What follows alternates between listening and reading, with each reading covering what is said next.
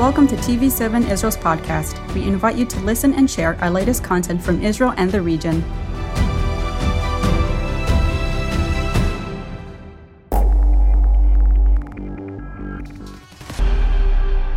Shalom and good evening. I'm Jonathan Nessen, and this is yet another edition of TV7 Editor's Note. And joining me for today's episode, all the way from the Netherlands, is my dear friend and colleague Uri Rosenthal, the former foreign minister of the Netherlands, of course. Thank you for joining us, Uri. Pleased to be with you.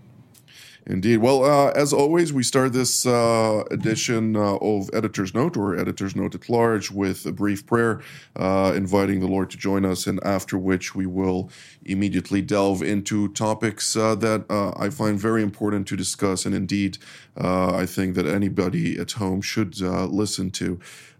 So bear with me, Uri, and if all of you at home may also join me in prayer.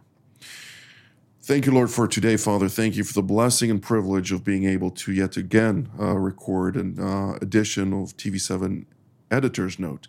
Father, Lord, I pray that you will bless our conversation, that you will guide and lead us, and that this will serve also as a blessing to all of our viewers at home. We give you all glory and praise. In Jesus' name, amen. All right, Uri. So yet again, thank you for joining us. I know that I haven't raised this question beforehand, but I think it is safe to say that as of late, you've been active in a few matters related to Iran, and the Iranians decided to give you a badge of honor. Maybe you want to divulge a little bit of that? Well, okay. It was... Was it a surprise or not? I'm not sure about that, but I have been indeed listed by Iran for the fact, not for the fact, but for their message that I would have been actually encouraging acts of terrorism and violence against the Iranian people. And I can't imagine that it just comes out of the blue. I would say that this must be connected to the fact that I am chairing a committee for a free Iran from the Netherlands with a couple of notable former politicians and also opinion leaders, and that we are keen on helping out both Iranians in Iran itself as in the diaspora to get the Ayatollahs out and replace them with a free, democratic state regime which respects the rule of law, etc. And let me say that our most concrete points for right at this moment, Jonathan, are 3 points. First, we would like to put more pressure on the European Commission to put the Revolutionary Guard on the EU list of terrorist organizations. The second point is that we say that those within the regime who are responsible for committing crimes against humanity should be brought to justice before a international tribunal or perhaps in other setting. And thirdly, we also say that we want the export to Iran to be stopped with the exception of consumer goods, medicines, and medication and medical equipments. There are some other points as well, and we try with this committee for the Free Iran to actually expand the scope of opposition from the countries throughout the Western world. We are in close contact with people in some other European countries. And let me say that we try also to help out the opposition in the diaspora wherever we can. And we are focusing in this respect on two groups of people. First, what is called the 8 or the 6 of Washington. They are a couple of very famous and active opponents of the regime, including one of the most remarkable Iranian women in the diaspora, Masih Alinejad, and secondly, the Prince Reza Pahlavi, also a Nobel Prize winner from Iran, is among them. A second group, which we are also trying to back as much as possible, is the so-called 7 Aban Front, which are opponents, especially on the European end. Let me say that is the situation, and let me also add to it in very straightforward terms that our Minister of Foreign Affairs, Wopke Hoekstra, the incumbent Minister of Foreign Affairs, has brought a formal protest to Tehran. I don't think that it will be of much impact on the regime there, but it shows that our government is totally at odds with what the Iranians are doing. I talked to our Prime Minister, Mark Rutte, about it, and he, as well as our Minister of Foreign Affairs, are fully backing the cause of our Committee for a Free Iran. So that's the situation.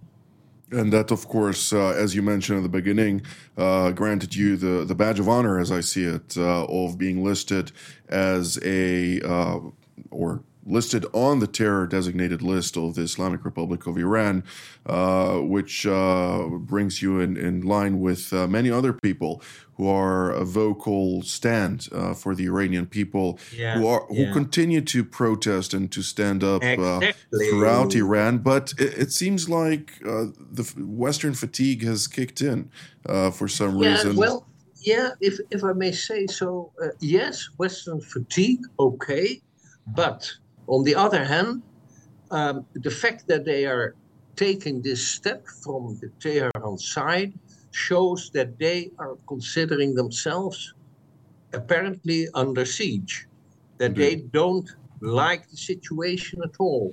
And if I may elaborate very, very shortly on this, if you look at the several components of a country where things are really happening, then you can say that for sure the regime is losing legitimacy also within Iran itself. You see that the demonstrations are continuing. There are a lot of strikes there. It doesn't come through that much in the international media, but it is going on. Secondly, the regime is in a process of increasing closure. It is a closed shop.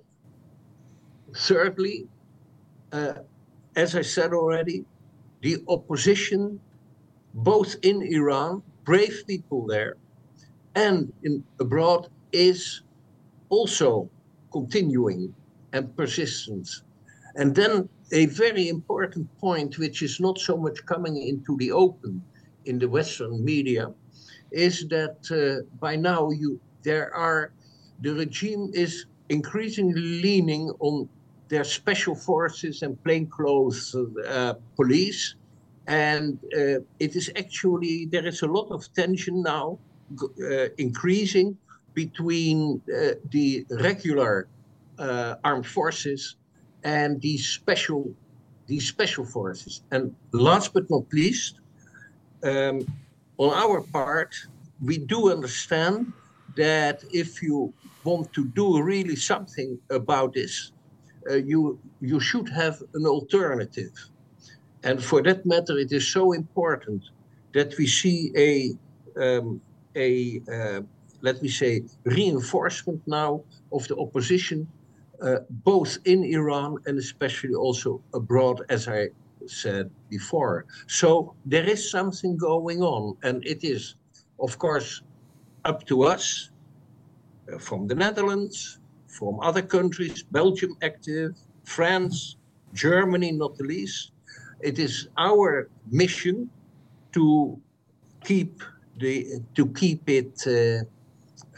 operative and to see to it that we continuously tell this story also to our Western media, for sure. You are right in that. Indeed. Well, I think it's indeed a blessed endeavor. More so, obviously, as you're familiar, I've been monitoring this topic for quite some time and on multiple facets. And as you mentioned, indeed, there is a growing resentment. There's been internal fighting and internal struggles between the different arms of Iran's various security apparatus, special forces, as you said, Basij forces particularly, the various intelligence organizations, the RGC. But when we really look at the whole picture, Iran has a grand strategy compared to other countries. And it is very much looking at the various activities, not only in Iran proper, but outside of it. It looks throughout the Middle East. It looks in Iraq. It looks in Syria. It looks in Lebanon. Of course, this is the corridor to the Mediterranean, which it seeks to further entrench on. But also it looks to Yemen and this latest blitz of diplomatic affairs, which have received the umbrella of both Russia and China particularly, has allowed it to once again alleviate concerns of penetration from neighboring countries to the West, if indeed there is going to be a certain operation that would threaten its malign activities, particularly also its nuclear activities throughout the Islamic Republic. But if I look at the big picture, Iran has been working and utilizing, particularly in Iraq and Syria, but also elsewhere, in shifting demographics. Of course, it seized the opportunity, particularly during the time of the Islamic State, Daesh, Dawlat Islam al-Iraq wa al-Sham, where it sought to drive out the Sunni Muslim populations and resettle Shiite populations, be they Shiites in Iraq, the Fatimiyun brigades that it brings from Afghanistan into Syria. They bring not only the fighters, but they also bring the families, which then enter those territories, which once were Sunni territories. And then those same Sunnis who used to live there, many of whom were either affiliated with the Islamic State, of course, under Islamic State rule, but also other organizations, have migrated westward. Many of them illegally, of course. Just a couple of days ago, as we broadcast on Sunday evening, there was a court case in the Netherlands, in Rotterdam, where we had Ayman S. For his own personal safety, apparently. They failed to provide his surname. But he happened to be a senior member of the Islamic State from the Yarmouk refugee camp, which is just a suburb of Damascus, a Palestinian suburb of Damascus, if I may add. And he was an active member of the Islamic State who is now in court in the Netherlands, who immigrated after the Islamic State fell in Yarmouk and was driven out towards Idlib. And then we see that that same individual who managed to infiltrate the Netherlands illegally received residency in 2019, which brings a question. Where are the vetting processes? Where are the intelligence services to actually figure out who are entering the country?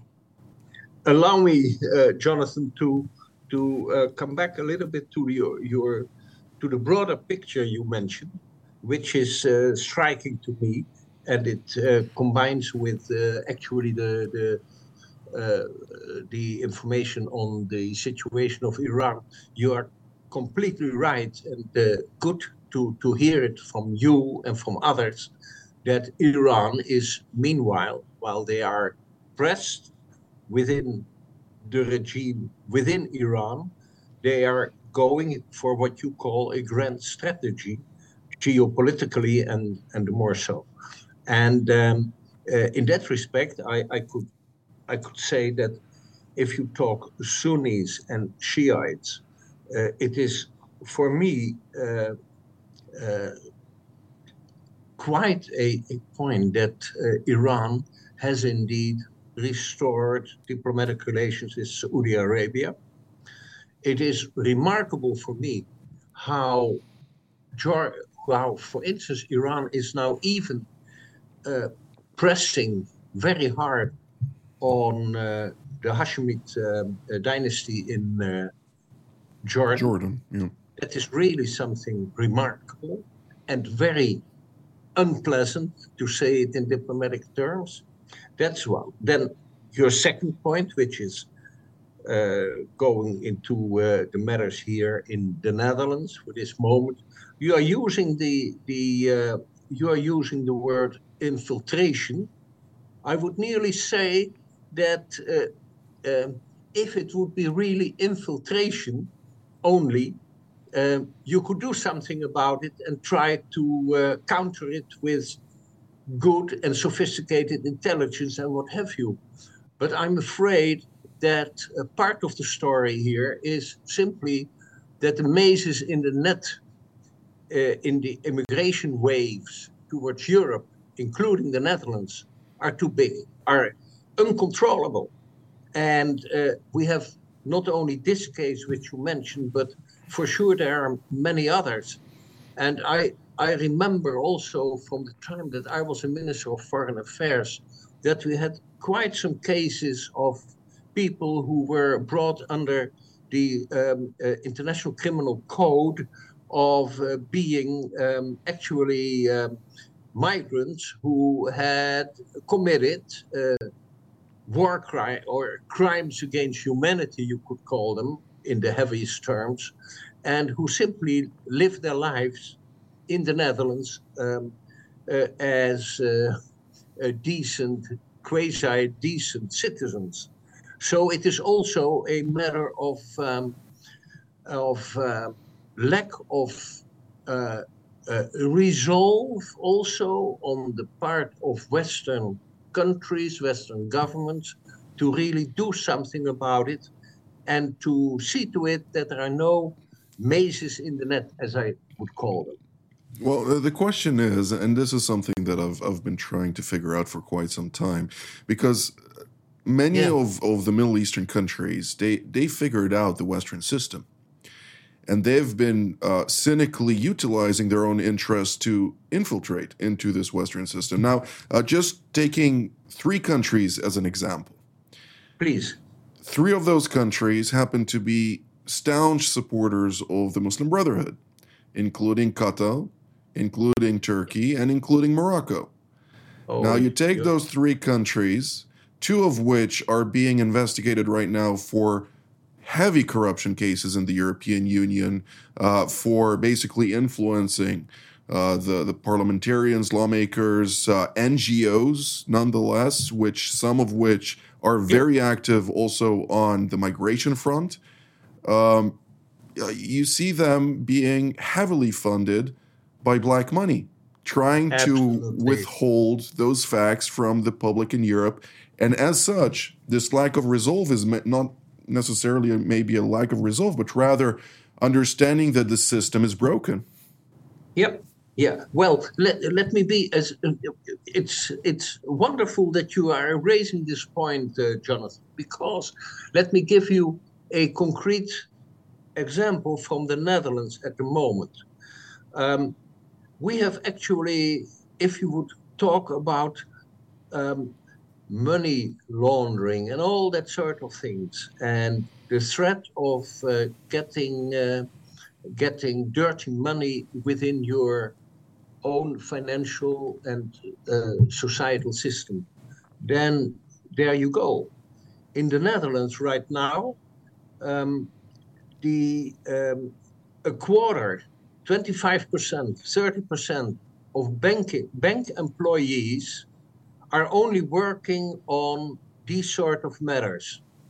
It is in the Netherlands increasingly difficult to simply open a bank account when you have, for instance, a foundation or what have you. Why? Because so many financial transactions take place in the what we call the underworld.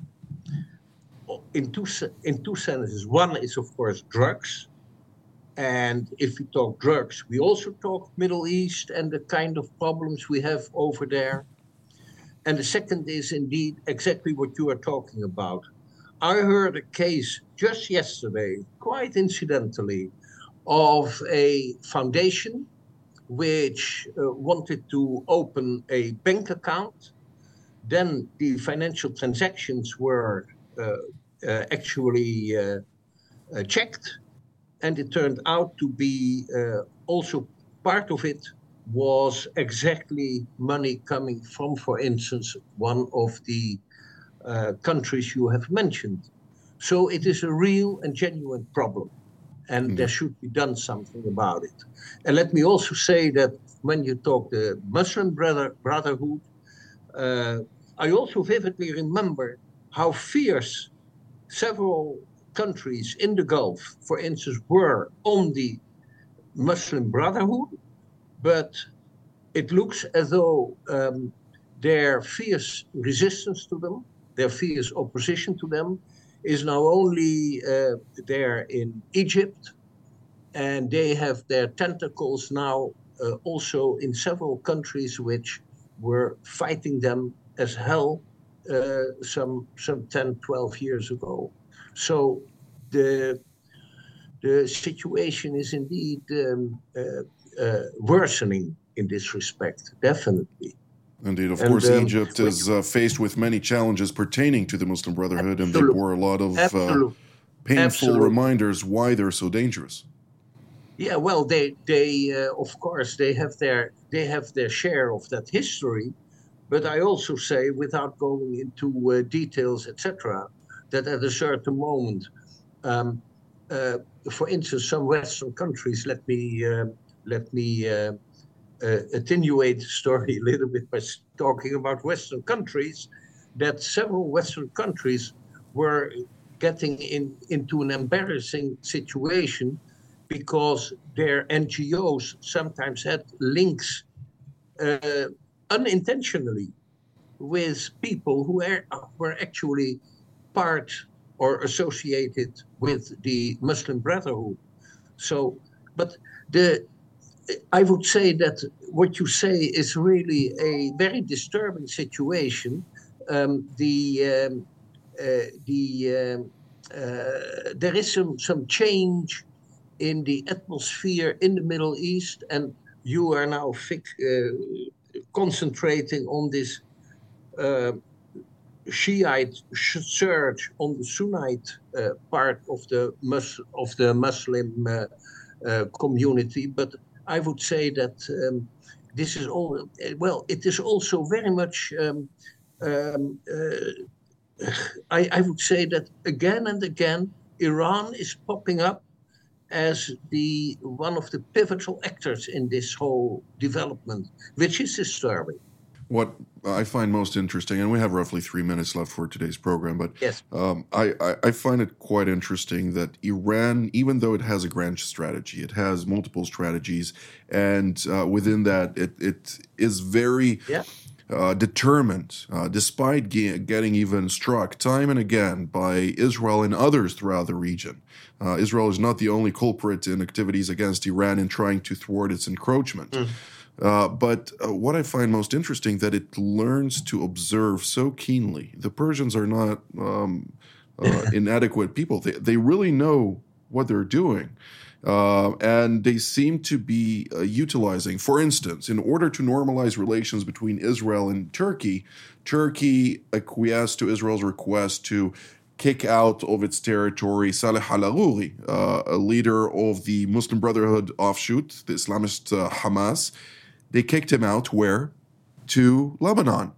Iran found this as a great opportunity and started helping under the assistance of Saleh al-Ghouri to start entrench in Lebanon side by side next to Hezbollah for the day in which Iran would then activate them against Israel. Now, something very interesting within that context, and we don't have very much time, but I think you'll find this very interesting and our viewers as well. The 34 rockets that were fired from Lebanon to Israel were indeed Hamas. But in contrast to what people claim, and all the reports, there were multiple reports saying, oh, this was leaked and this and that. Hamas had no idea. Hezbollah had no idea, and nor did Iran. Hamas acted from its own volition, and Saleh al-Ghouri got a scolding from Hassan Nasrallah. We are familiar with that scolding, and the intelligence apparatuses were heavy at work at this. Nevertheless, they try to picture it as no, Hezbollah is still in control. There are still many problems between those different terror organizations. They are quite familiar with their different interests. And if Palestinian Islamic Jihad, for instance, is a proxy and does Iran's bidding and directives, there are terror organizations that are Iranian clients that not necessarily always follow suit. So, last sentence. What should we focus on for this week? What do you think should be addressed? Well, let me say that if we are talking about the world scene, and Iran is also playing there its nasty role, I would say again on the European end we have the Ukrainian-Russian war, where Iran is also playing its part. And that war is looking like at the moment, like a war of attrition. And we are all expecting some things to happen. But unfortunately, things may happen, but the situation will not dramatically change into the advantage of the Western side, of the Ukrainian side. So that is what I'm looking forward to, and not in a positive sense. Well, unfortunately, this is all the time that we have for today. So I'd like to thank Uri Rosenthal, the former foreign minister of the Netherlands, for taking out of your time and really granting us some of your insights and wisdom for today's edition. Thank you so much. And I'd like also to thank all of you at home. And until next time, for yet another episode of Editor's Note. Until then, shalom.